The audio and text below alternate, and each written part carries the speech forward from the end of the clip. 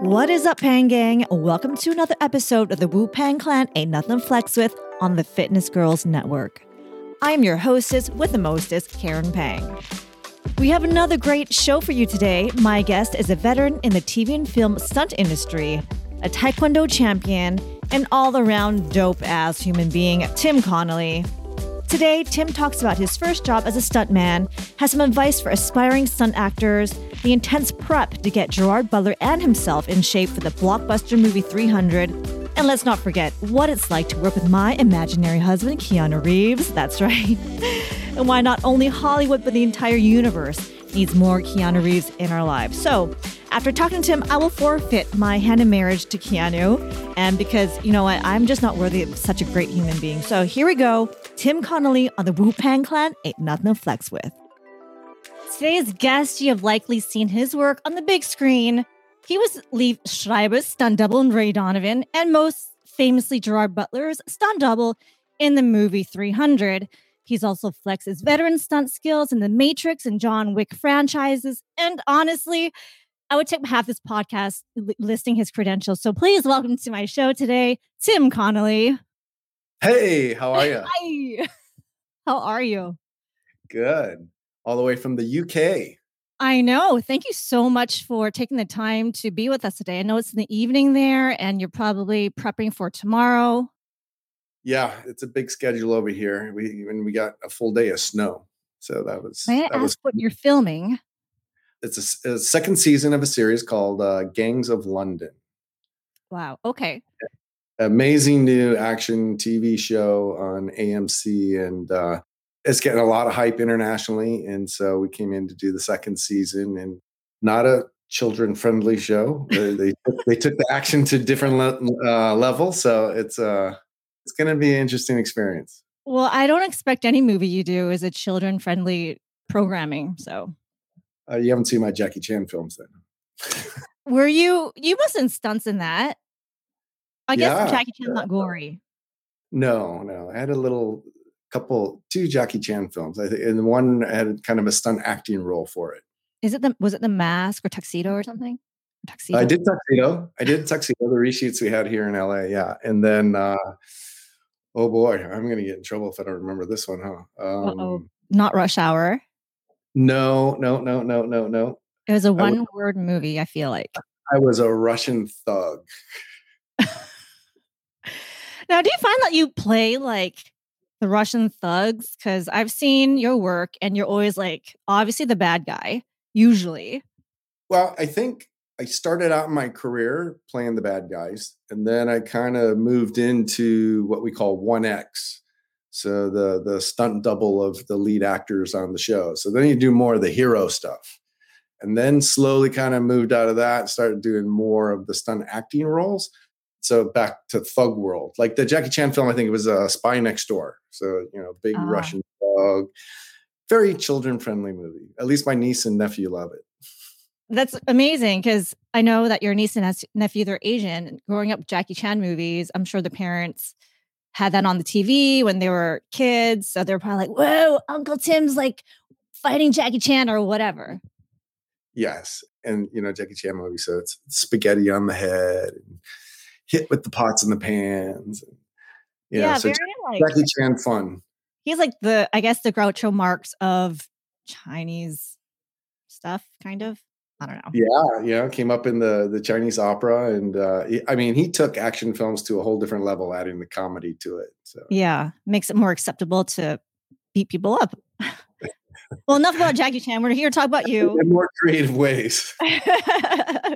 Back to you, Tim. So I brag about you often when people talk about the Matrix or John Wick. I'm like, oh, my friend was in that. So you're spoken of without even being present. And obviously, you didn't just jump into stunts doing big films like that. You started off somewhere. And tell us how it began. Like, what was your first role? Like, what was your first stunt job? I guess my first role was when I was at the Olympic Training Center in Colorado Springs. I did a Nuprin aspirin commercial for the Olympics. That was the first time I, went through the casting process, and, they try to tie in the sponsorships. And so I got one of the roles in the big Nuprin commercial that aired through all the Olympics. And So that was my first taste test of the film industry. And that's from your Taekwondo background. Yes. Did you do the Olympics? I was not in the actual Olympic Games. I fought in everything there. I was the first alternate in the 88 Olympic Games. I was the U.S. team member for 5 years, fought in 2 Pan Am Games. I fought in the World Championships, the World Cups. I was ranked number 2 in the world. So I did everything except for the Olympic Games. Oh, wow. That's amazing. And when did you get into Taekwondo? Were you a kid? Early teens, I started. I got jumped by a gang when I was in junior high. I think I was like in 6th or 7th grade. And in California? Yeah, in California, Northern California, in San Jose. And I got jumped by a gang of 5 kids. So wasn't a great experience, but the next week I was in Taekwondo classes. Okay, so why was it Taekwondo? Why wasn't like boxing? Why would this like white dude want to do an Asian martial art? I think it was somebody that we knew at school or something that was already doing it. And then, let's go try that place where they're at. So we went there, and little did I know that one choice changed everything in my life. That one little decision to go do martial arts that day changed everything in my life. My whole life path is revolved around that one choice. And then did you have a natural talent at it? Or did you work really hard and defy what you were born with or your natural instincts or reflexes? Yeah, interesting question. It's like, I think some people tell you I was gifted in certain ways. I'll tell you that maybe some things came easy, but most of it I worked just harder than everybody else. That's all I did. When it bit me, that's all I did, martial arts, even, all through school. As soon as I finished school, I right to the dojang, and that's where I spent all my off hours. So you lived, ate, breathed Taekwondo. Yeah. So I don't think I was that gifted. I think I just put in a lot more hours than everybody else. Right.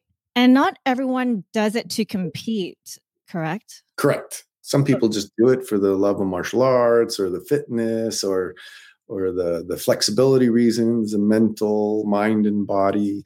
I don't think when I did it, I didn't have the intent of competition. And Taekwondo wasn't in the Olympics when I started, obviously. And I was just doing it for self-defense purposes. And I just got hooked, Still today, I just love doing the martial arts. I probably do a little more jiu-jitsu than anything else right now, but I'm still bit by the martial arts bug 40 plus years later. That's amazing, because some people just like they're over it. They're so tired of it, but you still obviously are living in it. I trained at such a high level where, we trained 6.5 hours every day. Like at the Olympic Training Center, first thing we woke up in the morning, stretched, and we did what a normal person's full day of workout would be in the first couple hours of the morning. Then we go into the cafeteria, eat breakfast. We'd have a little massage time or downtime, sports physiology, and then we'd go into the next workout for 2.5 hours. Then we ate lunch and had another little bit of downtime, and then we did another 2.5 hour workout. And then I would go do Taekwondo and teach Taekwondo classes right after that. And wow. So literally full days. Well, it's a full load for sure. And then let me just get back to when you went for the audition. Did someone in the audience see you fight? We're like, oh, that guy would be great in this role, and then approach you to come audition? Is that how it happened? For the commercial or film work? Oh, actually, for the commercial. I'm sure the commercial.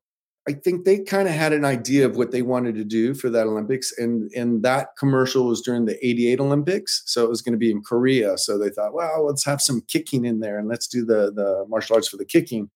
So they came to the Olympic Training Center, and they had some of the other sports there, but they took some of the athletes and auditioned all the athletes to see who they wanted to cast. And that was my first time in a casting process, and I got it.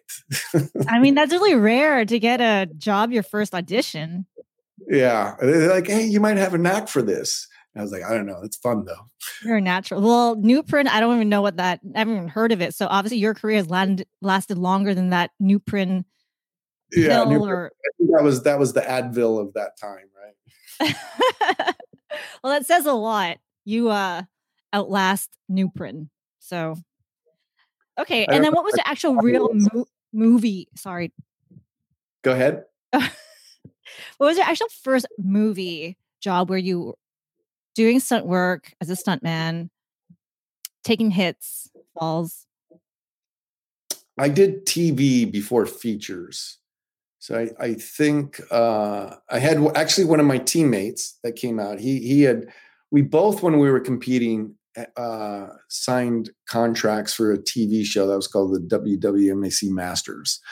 And he had Carrie. He was going to be Mr. Hollywood, and I was the Iceman. And but it never made it to season 2. So those are the characters who are going to come in season 2. So we're very excited about that. And then he had gone out and became one of the ninjas in the show. So when he finished that, he's the one that had talked me to come out to LA. He goes, look, if you really want to do the film, you got to move to LA. You got to move to LA. And so I believed him, and I ended up in LA and started work right away. I had my own Taekwondo schools at that time. I was teaching and was coaching the US team.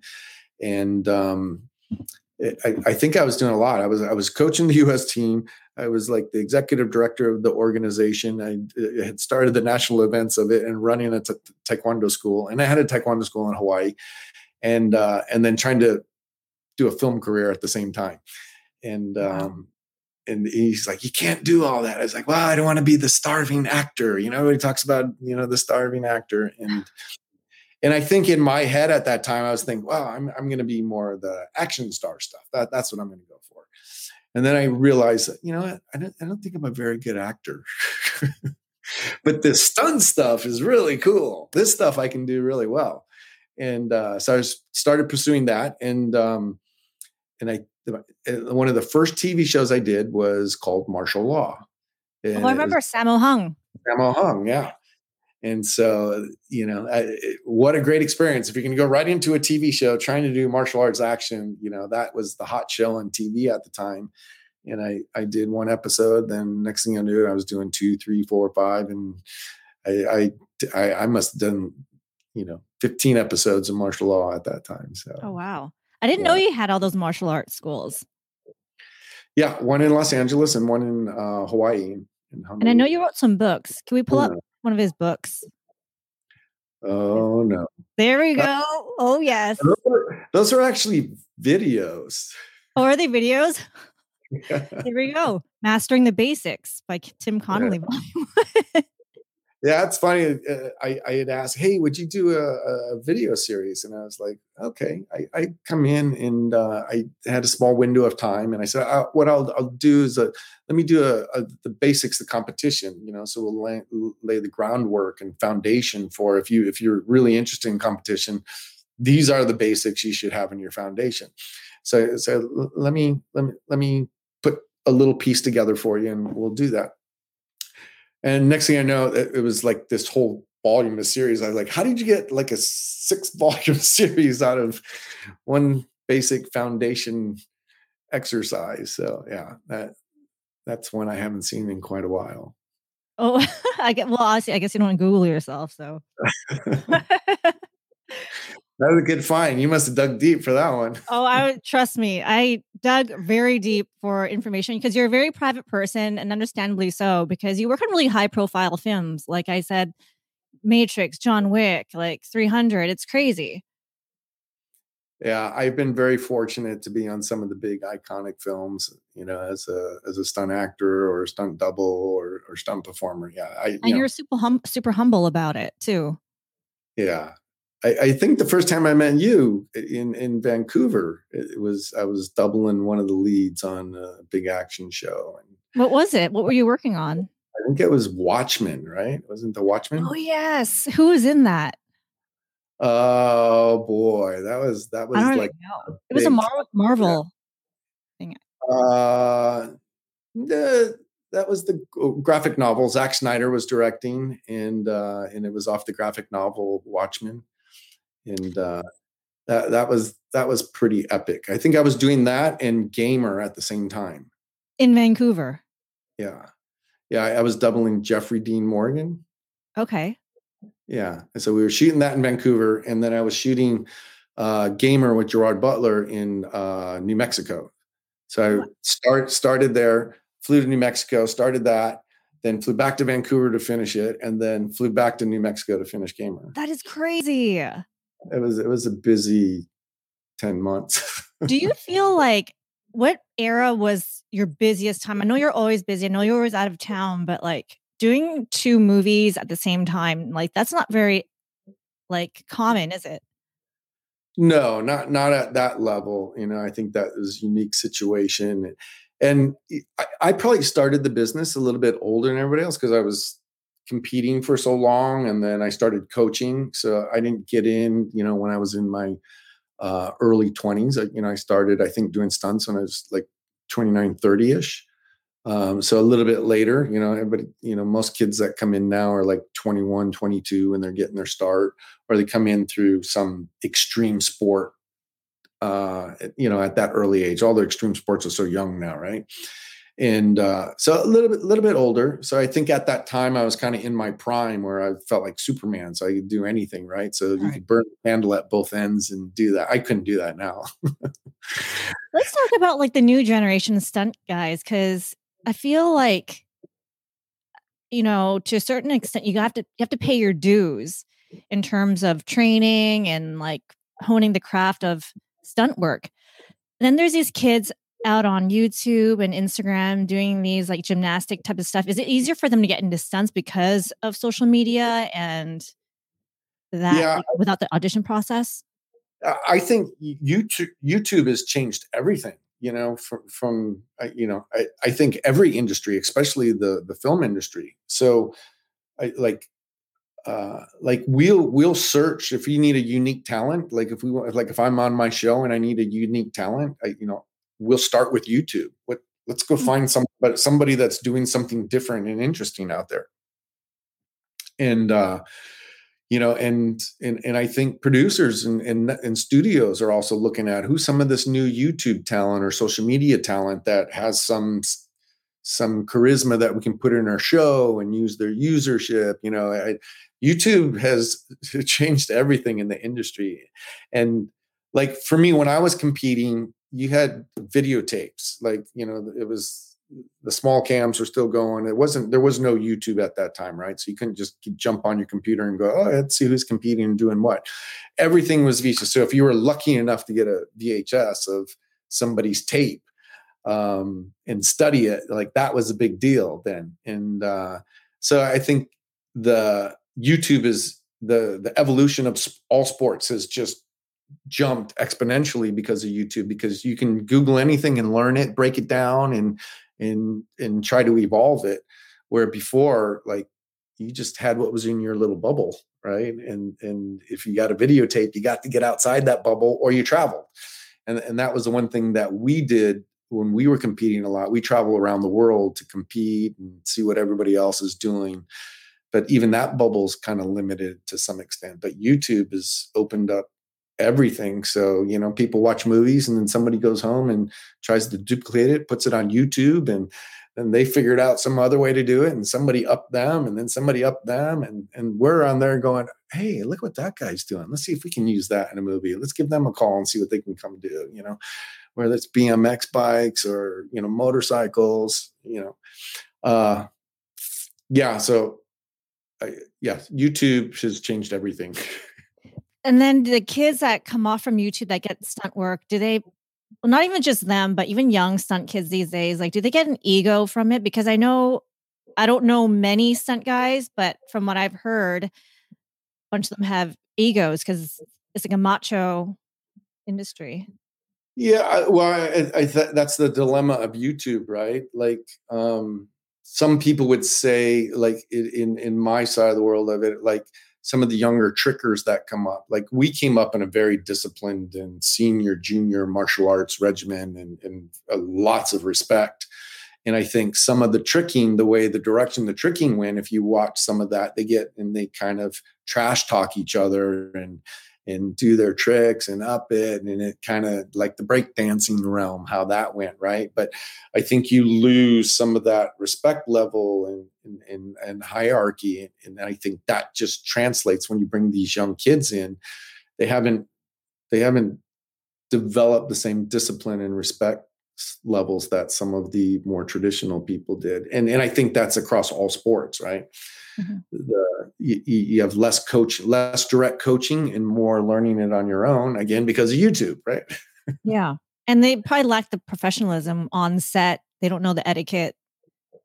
And that's a big thing that I watch for. Like, I typically won't hire somebody that hasn't proven themselves with some set etiquette or come with a high reputation. Like even if I found somebody on YouTube, I would bring them in, audition with them, work with them for a bit, and see if it's somebody that I could actually bring on set, because the last thing you want to do is bring somebody that's new and doesn't have set etiquette on and rub an actor the wrong way or hurt an actor or just piss the whole set off, right?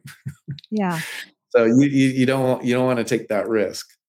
So let's say there's some guy on the street or whatever. He's like, I want to be a stuntman, but I don't have any of these skills. I don't know how to ride BMX. I don't know how to skateboard. Like, I could fight, kind of. Like, is there something that they can do to get into the industry?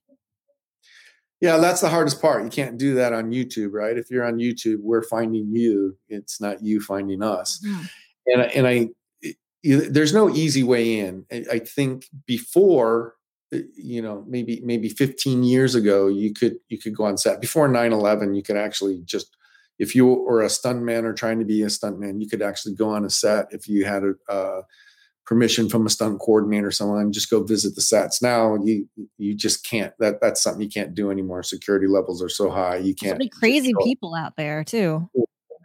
And it used to be what we call hustling. You could just bring your headshot out. Hey, I can do this. And, here's my video. If you can watch my reel, and see what I can do. Nowadays, I just tell people, like, find out where the really good guys are working out and training, and get into a training session, or let somebody see what you can really do, and build a relationship there. And then if you get a little rapport and people can see you have a real skill set, that's a legitimate and easy way in, versus cold calling somebody.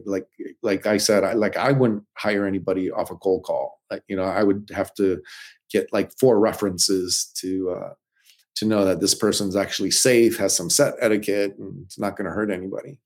Yeah, totally. You just can't tell who is going to send you their headshots or their resume. They could have a great resume, but still be crazy.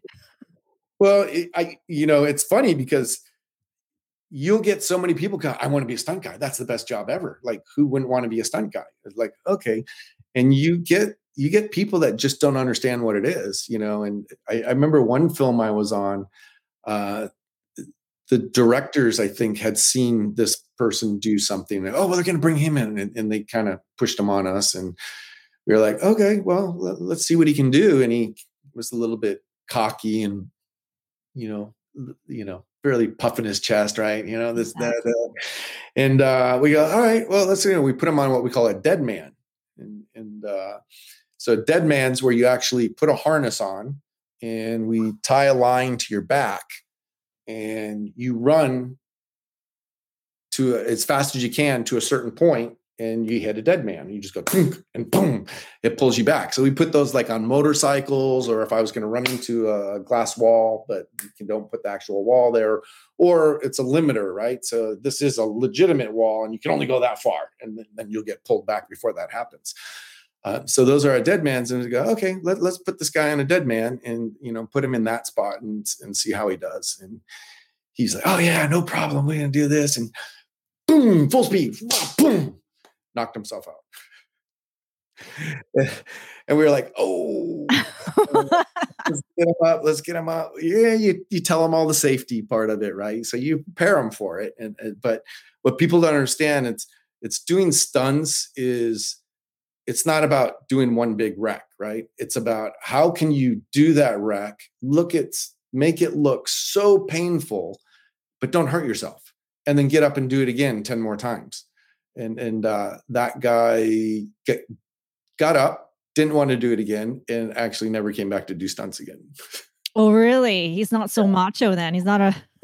Well, like I said, it's like everybody, it looks cool, right? But it's not an easy job. Your body gets put. You're basically a professional athlete, and And it's a skill set to, if you want to fall off this 20-foot piece here, chip down, clip off this 10-foot piece, and then go to the ground and boom. And there's a lot of athletic people out there that could do that one time, right? But we don't do it one time. We had to do that sometimes 3, 4, 5, 6 times, because something's wrong with the camera, or this actor didn't do this, or this didn't happen.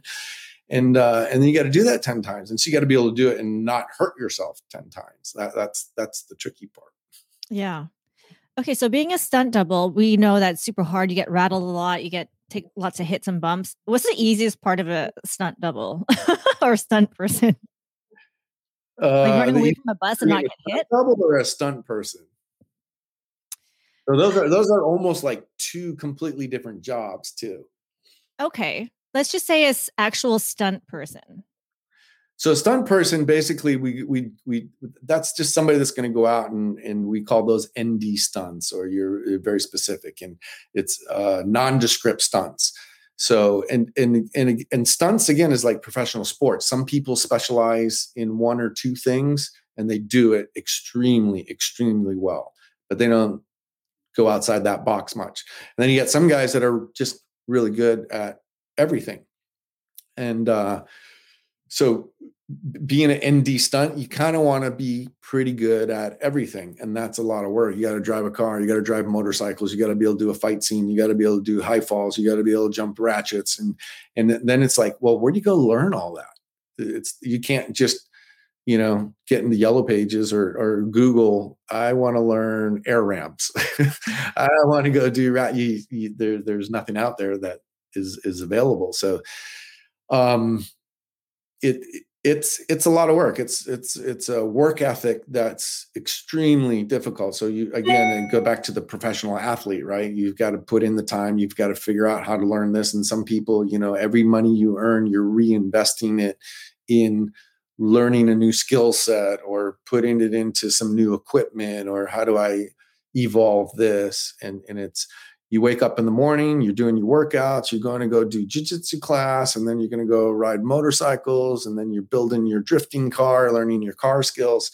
You have to learn all area and aspects of it. And you kind of have to be just okay, right? But a stunt double, you not only have to be good at everything, because you have to find out to do all the hero things, but you have to have some serious safety skills and personality skills, because you've got to kind of cater and coach your actor. So like if I go in as a stunt double, my job is not just to perform the stuff that he can get hurt or injured at, but I've got to coach him along the way and try to help him be able to do that as safely as possible. And in a lot of casts, sometimes they're not comfortable doing the action, and they'll tell you, well, I just want to do, I just use my double. But the real success is when you can get an actor to do something outside their comfort zone in a safe way. And if you can coach them to do that, that's big success for production and the performer. And that's a skill set all by itself, besides even just performing. So you're more than just a stunt double. You're like a coach, babysitter, motivator. Yes. And I've had jobs where, say with Gerard Butler, even though when I work with Gerard Butler on 300 and so on, it's like I have to really look after him, because that was outside his comfort zone, doing the martial arts, working with stabs and the spears and the shields, and he's someone that's like, I want to do all my stunts. I want to go out there and do it. And he's willing to put in the time and hours for it, but he doesn't want to do it if he's not going to look good doing it, right? So now you're coaching, and then how do you help build that confidence so he feels like he's giving his best performance? And, if they're having a down day, how do you bring them up? And if they're not doing it good, how do you get them past the point of just saying, no, you just do it? You still got to find that way to get them feel comfortable to give their best performance. So when they walk on set, they feel like, I've got this. And then you're training them, right? It's like, well, how do I do this? Like on 300, he was so specific. He worked out so hard. Like he could have went professional bodybuilding, I think, at that point. But like before every scene, he'd be like, okay, what do we see on camera?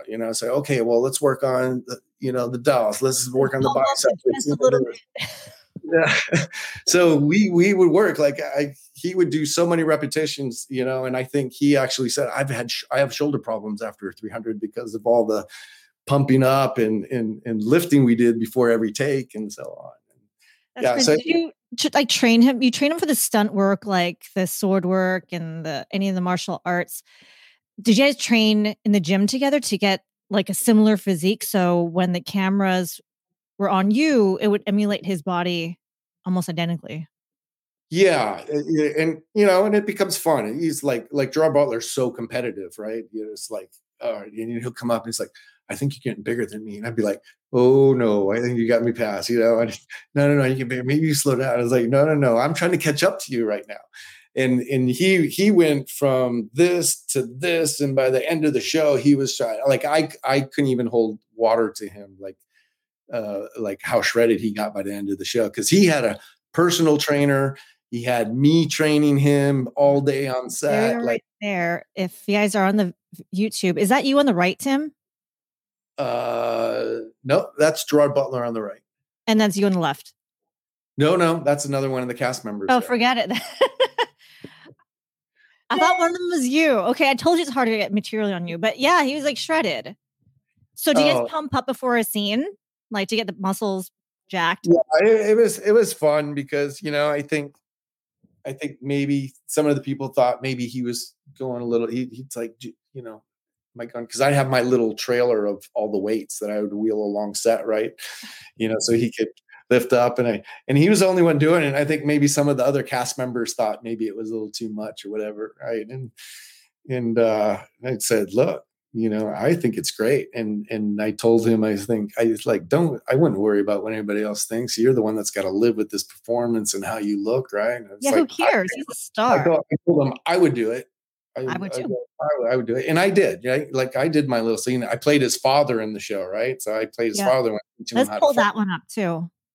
And so I did it. And we even had, that's Zack Snyder's son, the director's son that played the young Leonidas, right?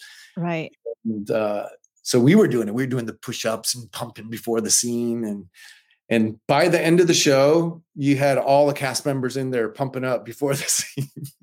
Yeah, because they didn't want to look like a flat. A little trailer over here with the weights. We all want it. And we'd finally ended up with a bench press on set. And it's like everybody kind of fell into place thinking that's the way we need to do it. And I think it paid off. Everybody, the entire cast worked so hard and I think everybody was pretty proud of their physiques by the end of that show. Yeah. Were you guys all on a strict diet for 300? Yeah, on the first one, it was crazy. I mean, we show up with the entire cast, and we had our meals down to each person had their own calorie count, right? So everybody had their own individual calorie count. Some people got 4 blocks of cheese and 3 almonds. Some people got 6 blocks of cheese and 4 almonds, and some people only got 2 blocks of cheese and a couple almonds. I'm just appalled that you guys actually ate cheese. Yeah, we had I'm not appalled at the 3 almonds, but I'm appalled at the cheese. Cheese and almonds was like the main snack, between the meal. So I think we did 3 meals a day, 2 snacks, and shakes. Shakes became a big deal. Like our calorie count was so low that when we're on set and we're doing all these big battles, there was almost mutiny one day because there was a mix up between who was going to bring the shakes out, craft service or catering. So there's a little confusion. And you know how this is, right? You know when you're really leaning out that that your body knows when it's time for fuel, right? So imagine all these guys. We got 35, 40 guys that are just working out all day long. Because in between scenes, we would go do CrossFit workouts. Oh my God. We do. If you weren't in the scene, you went straight to the gym to do CrossFit workouts or get a massage. So it was either or. So you were constantly on set working or training. Or getting a massage? Oh, yeah. There was a lot of cramping going on. Okay. That's a perk from being and people are taking big recs, right? So everybody's working hard. So But one day that mix up, you had 40 people on set going, the internal clocks are going off like shakes. It's shake time. There's like rumble because everyone's stomach. Where's the shakes? We're not working till the shakes. Where's the shakes? It's like the catering and wouldn't even come to set. Like, no, they're too angry. I'm not going to set. Somebody make some shakes. Somebody just make something and bring it to set. This isn't Sparta without the shakes. We need shakes. Yeah, that was bad. The shakes were never late again after that. That's hilarious. I love it though. It's a great story. And look, you must have such amazing stories from the places, like obviously the movies you worked. And of course, you know, I'm a huge Keanu fan and you've been in 2 Matrix, I believe. Yeah. Like you can't not be a Keanu fan personally and professionally. Right. He's one of the most amazing people out there.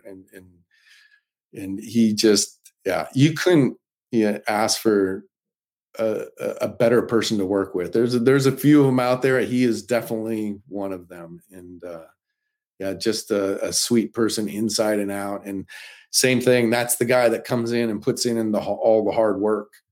You know, there was one time we were doing something on Matrix. There was one move that, and just to put this in perspective, he's broken.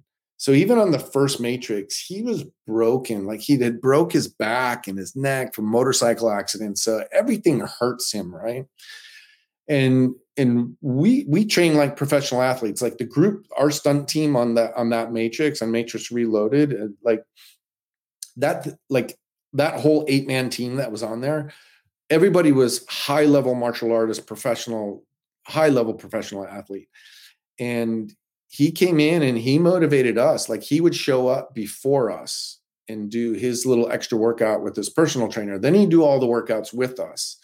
And then we'd wind down and do our little workout when everybody would leave, and he'd still be doing his other workout. And, and he's carried that through. Same thing with the John Wicks, all the John Wicks. He comes in and he'll put 3 months of, 3-hour days in of just training martial arts and fight scenes every single day and beat himself down up until the show. It's like nobody really works harder than that guy. And one time he was, you're going to say something. No, I'm just so amazed. Such an inspiration for you guys too. Like your work ethic. It's like, he's a great boss to have because leaders lead by example, and he's doing just that. Yeah. And he came to us and he was really having a frustrating day. There was one move that he wasn't able to get, and it irked him inside. It irked him. So finally, the brothers at the time came in, the directors, they came in and they said, okay, let's just get rid of this. And Wu Ping, the action director, came in and they said, let's just replace it with another move. And he was like, he just felt like failure. Right. And so he goes, I think it's a cool move. And then he looked at all of us and he go, do we do this move or do we do it? What move's cooler? And we all look like, well, the other one's good, but this is definitely the cooler move. And he's like, you sure? And we're like, yeah. And he's like, all right. And he told the directors, he's like, just give me 2 weeks, hold this portion. Just give me 2 weeks. If I can't do this in 2 weeks, we change it. And he did every single day. He put probably an extra hour and a half, 2 hours into that one move amongst everything else we were doing, just trying to perfect that move. And he got it, and it's in the movie. But that's the mentality you're dealing with, right? If that's the right thing, somehow I will make myself do that. That's amazing. And what move was it? So I can go back and watch it and love him even more. I think it was one of the moves where he steps off somebody and spins in the air. I can't remember the exact move, but it was a tricky move, and someone that's broken and not coming from a solid martial arts background, that's difficult for anybody, even with a martial arts background. And he just said, "F it, I'm gonna do it." That's amazing. His mindset just got him there, and he persevered and pulled it off, and it's in the movie. He didn't settle for second best. He wanted what was supposed to be there. See, that's the thing, that he's just, he's not a big interview guy, but that's something that he would never bring up. Like, oh, there's one move I couldn't get, but I tried really hard and I got it. He's not, that's what we love about him. He's so humble. No, you won't find a more humble person and, and more passionate about his work and how he feels about it. Like it could have just very easily went in there and go, hey guys, I don't think I can get this. Let's find something else. Yeah, that's the pansy way out. And that's the typical way out too. But, I think we were really trying to set the bar high, and he watches all of us, right? He's watching what we can do, so we're inspiring him. In his mind, he's like, I can't let these guys down, right? I can't let everybody down. And if they think this is a cooler move, I'm gonna figure this out. And at the same time, on our side, we're like, man, he puts in all this. We can't let him down, so we're gonna work harder. And it showed. Like the action in that show was ridiculous. For that time, is like you were exhausted by the time you walked out of the theater. Like, what just happened? It's insane. Yeah, it's like our hearts are racing with you guys.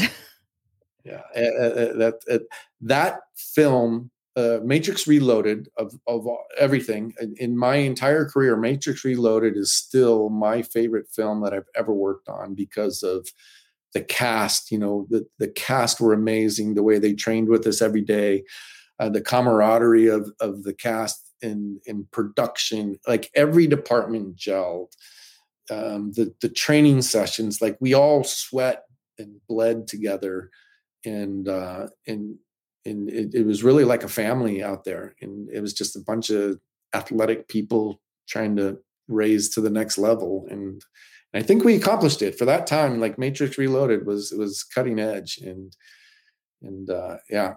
And then probably the next one is 300. That was another one where it's just a great bunch of people out there trying to do something different and great.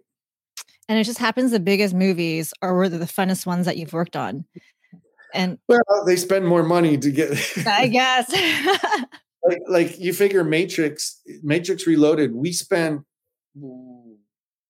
like, I don't know if it was 6 weeks or 2 months in Santa Monica hangar, just training and rehearsing with the cast before we even went up to San Francisco. And then we were up there for another 6 months. We were probably doing another 3 months of training and prep, and then shot for another 3 or 4 months. We spent a year together. Like most productions can't afford to spend that much in prep, but prep is where the success is. That's the money that's well spent. And 300, same thing. 300, we probably prepped for 4 months just on fight scenes and dieting and working out before we even got to camera. I think that's a great gig to have. Just training, fighting for 4 months and then filming. I think that's pretty sweet, just in my eyes. But for an athlete or a stunt person, it's a dream job because you get paid to do what you love, right? I think, there's a lot of people out there that might not want to work that hard, but hey.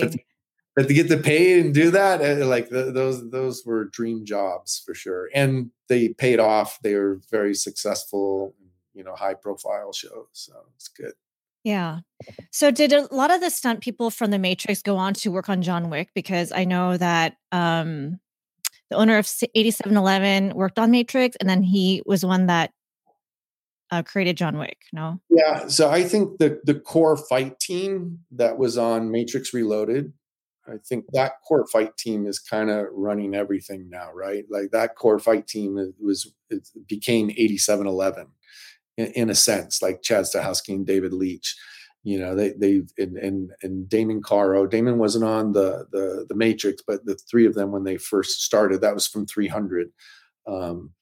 They left in the middle of 300, probably midway through filming one weekend, and go, hey, we're going to go sign a lease on a space. We don't know what we're going to do with it. We don't know what it's going to become, but we have a place to go prep and previs and train, right? And we don't know how we're going to pay for it, but we're going to do something with it. But that became 8711, and that team from Matrix are now, the second unit directors for action in most of the major films, or all directing now. And that pretty much, half the team from Matrix Reloaded was the 300 team too, the core 300 team. Yeah. And we know when you guys are on John Wick, is it like a like family where it's like, oh man, it's so good to see you, like come over for dinner? Like, is it like family when you're reunited with your stunt brothers and like different actors? Yeah, for sure. In because that was a 100% 8711 project. We were going in there. I don't know who those handsome gents are. They're very handsome. We got a Navy SEAL in there. We got an Australian superstar in there, and one of the New York locals. Yeah, it's a good bunch of guys there. I approve. But yeah, that's every person on that team is handpicked by the director, and that director is Chad Stahelski and David Leitch from the first one, and the second and third one, Chad Stahelski. But everybody is handpicked, and I'd say half the team is from 8711. Those are the guys that train there every day. And again, it goes back to what you're saying. Like, I wouldn't hire somebody that I didn't know that I knew could do the job, and that's part of the 8711 success. Is like most of the people that train there, they're on the same program, right? And you see what everybody can do each day. You know who can do what spot, and everybody's there. The mindset is everything. The mindset is the difference between success and no success.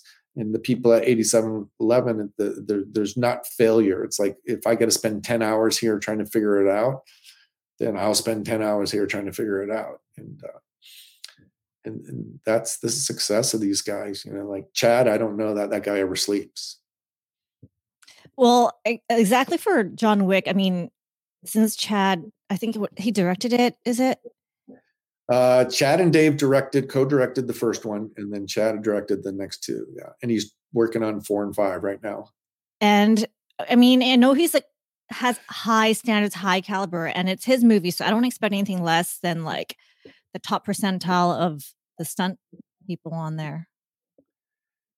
No, like Chad's fanatical, right? The bar with him is so high, and it's hard to fail with Chad because he doesn't sleep. Like when everybody else goes home and pours that glass of wine, Chad's there still trying to figure out, how can I do this better, right? And it's like I'm not there. Like, I got to go home and have my glass of wine and decompress a little bit, right?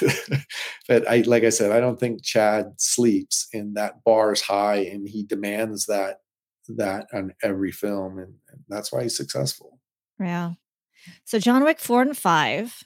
Can we see you in it? Do you come back from the dead from 1, 2, and 3?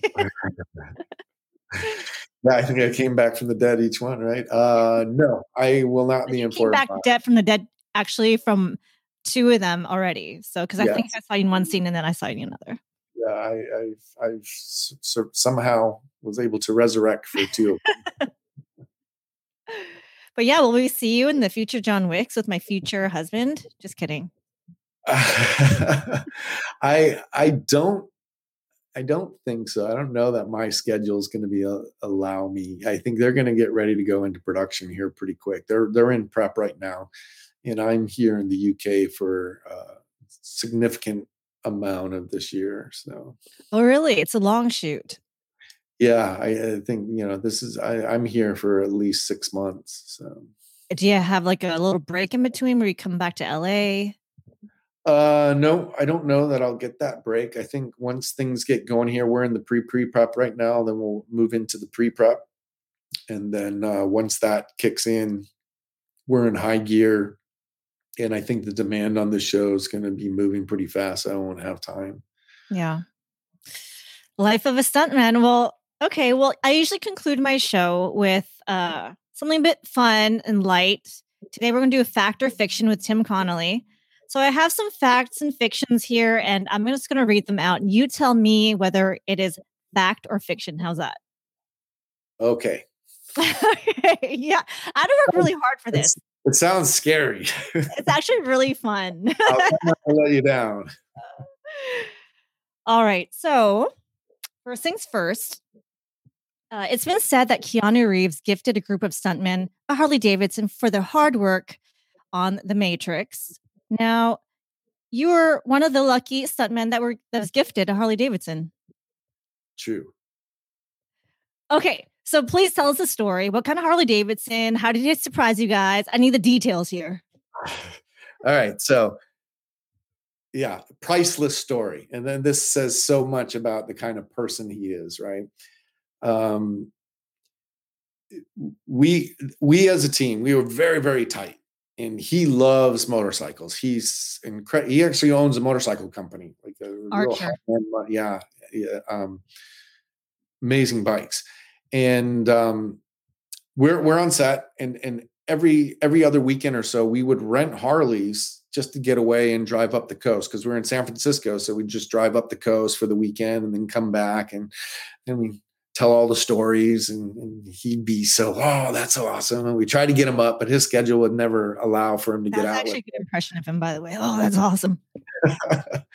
And but you could just see how giddy he would get over that, right? And towards the end of the show, one day he just came out and he goes, "Hey guys, I just want to take a break." And he came out and just said, I really appreciate what you guys have done. And it started to become like this emotional moment of like, and he pointed out each one of the team, right? He went to each guy, like, you've done this and this, and I know you did this and this, and you did this, and you did all those takes when I wasn't getting this, and you never said one word. And when I was having trouble with this, you helped me. He went through each person and knew so much about what each of the team members was doing, right? And very personal about it. And he goes, so I just want to show my appreciation. And then he goes, if you come back here? And we go out on the back of the stage, and there's this giant trailer back there, and they're just wheeling Harleys off, all these identical Harleys. And we were like, whoa, this is great. It was like, he's finally going to go on a ride with us, right? So he rented us a bunch of bikes, and we're all going to go on a ride together. This is awesome. And he goes like, and he turns like, so I thought you guys probably need a couple more weekend rides. So what I did is I wrangled a few bikes for you, and he had them customized for, the Matrix. And then we all had matching helmets with Matrix on the back, and our team members. And it was like a tear jerk moment, literally. Like, I think two of the guys actually shed tears, and he's just like, I can't thank you guys enough for everything you put forward. And we're just like, what, you mean these aren't rentals? No. So he had us signing all our certificates of ownership, and and we're just like,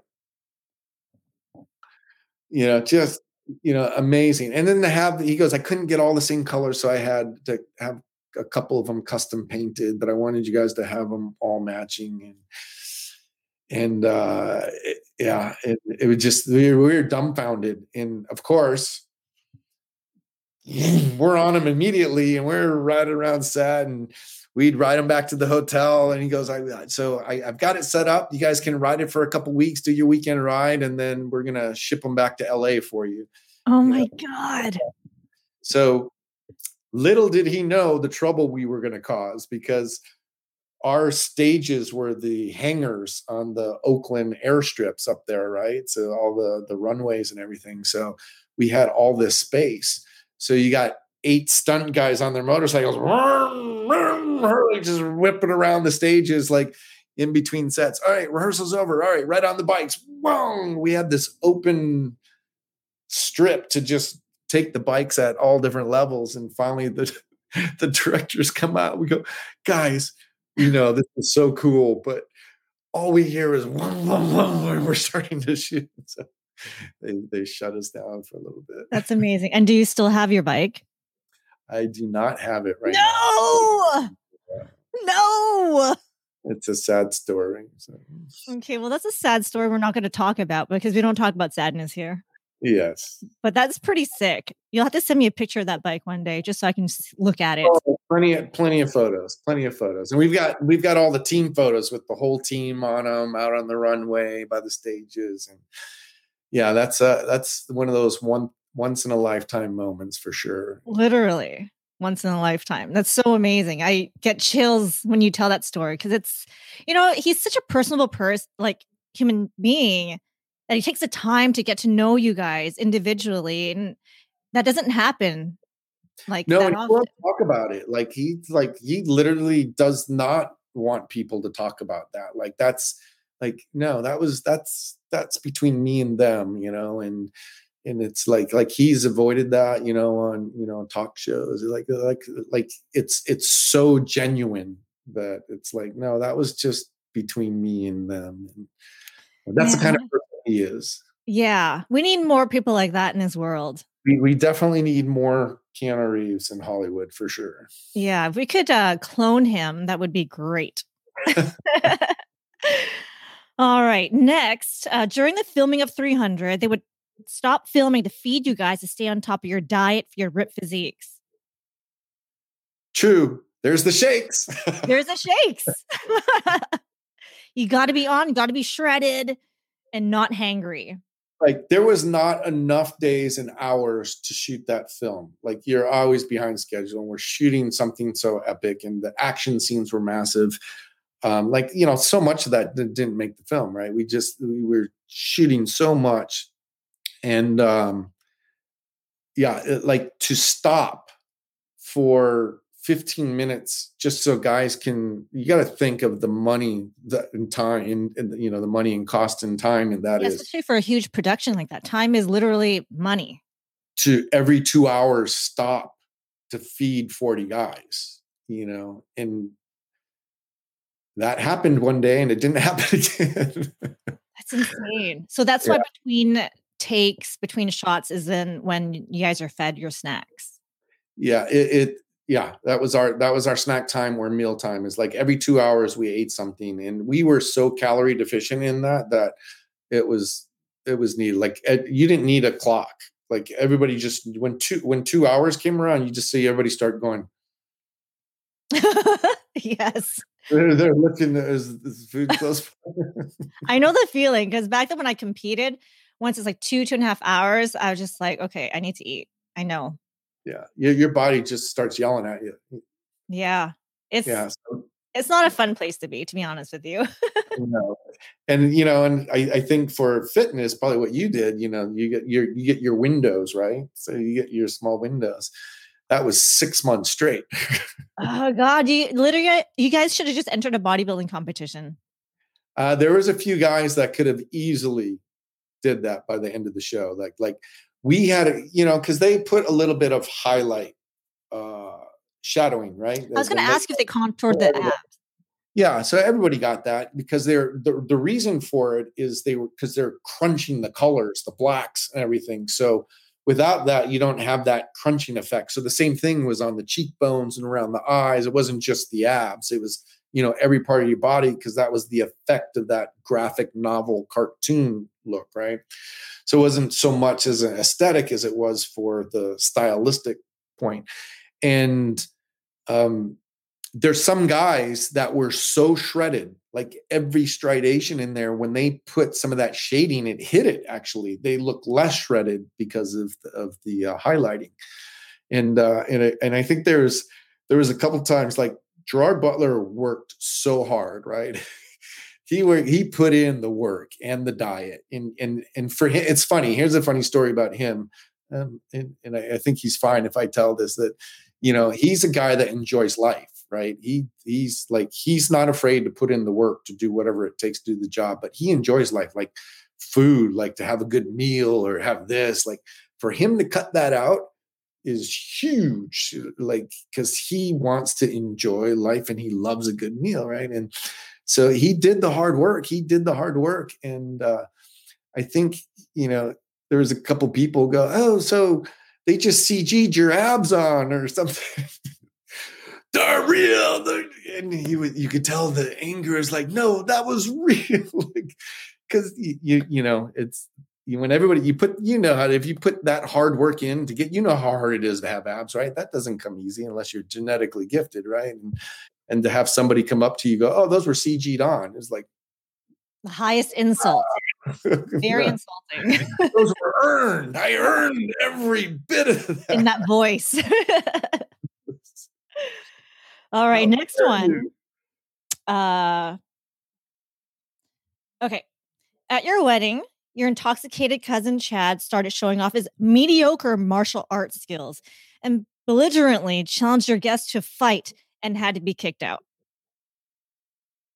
False. Yeah, that's fiction.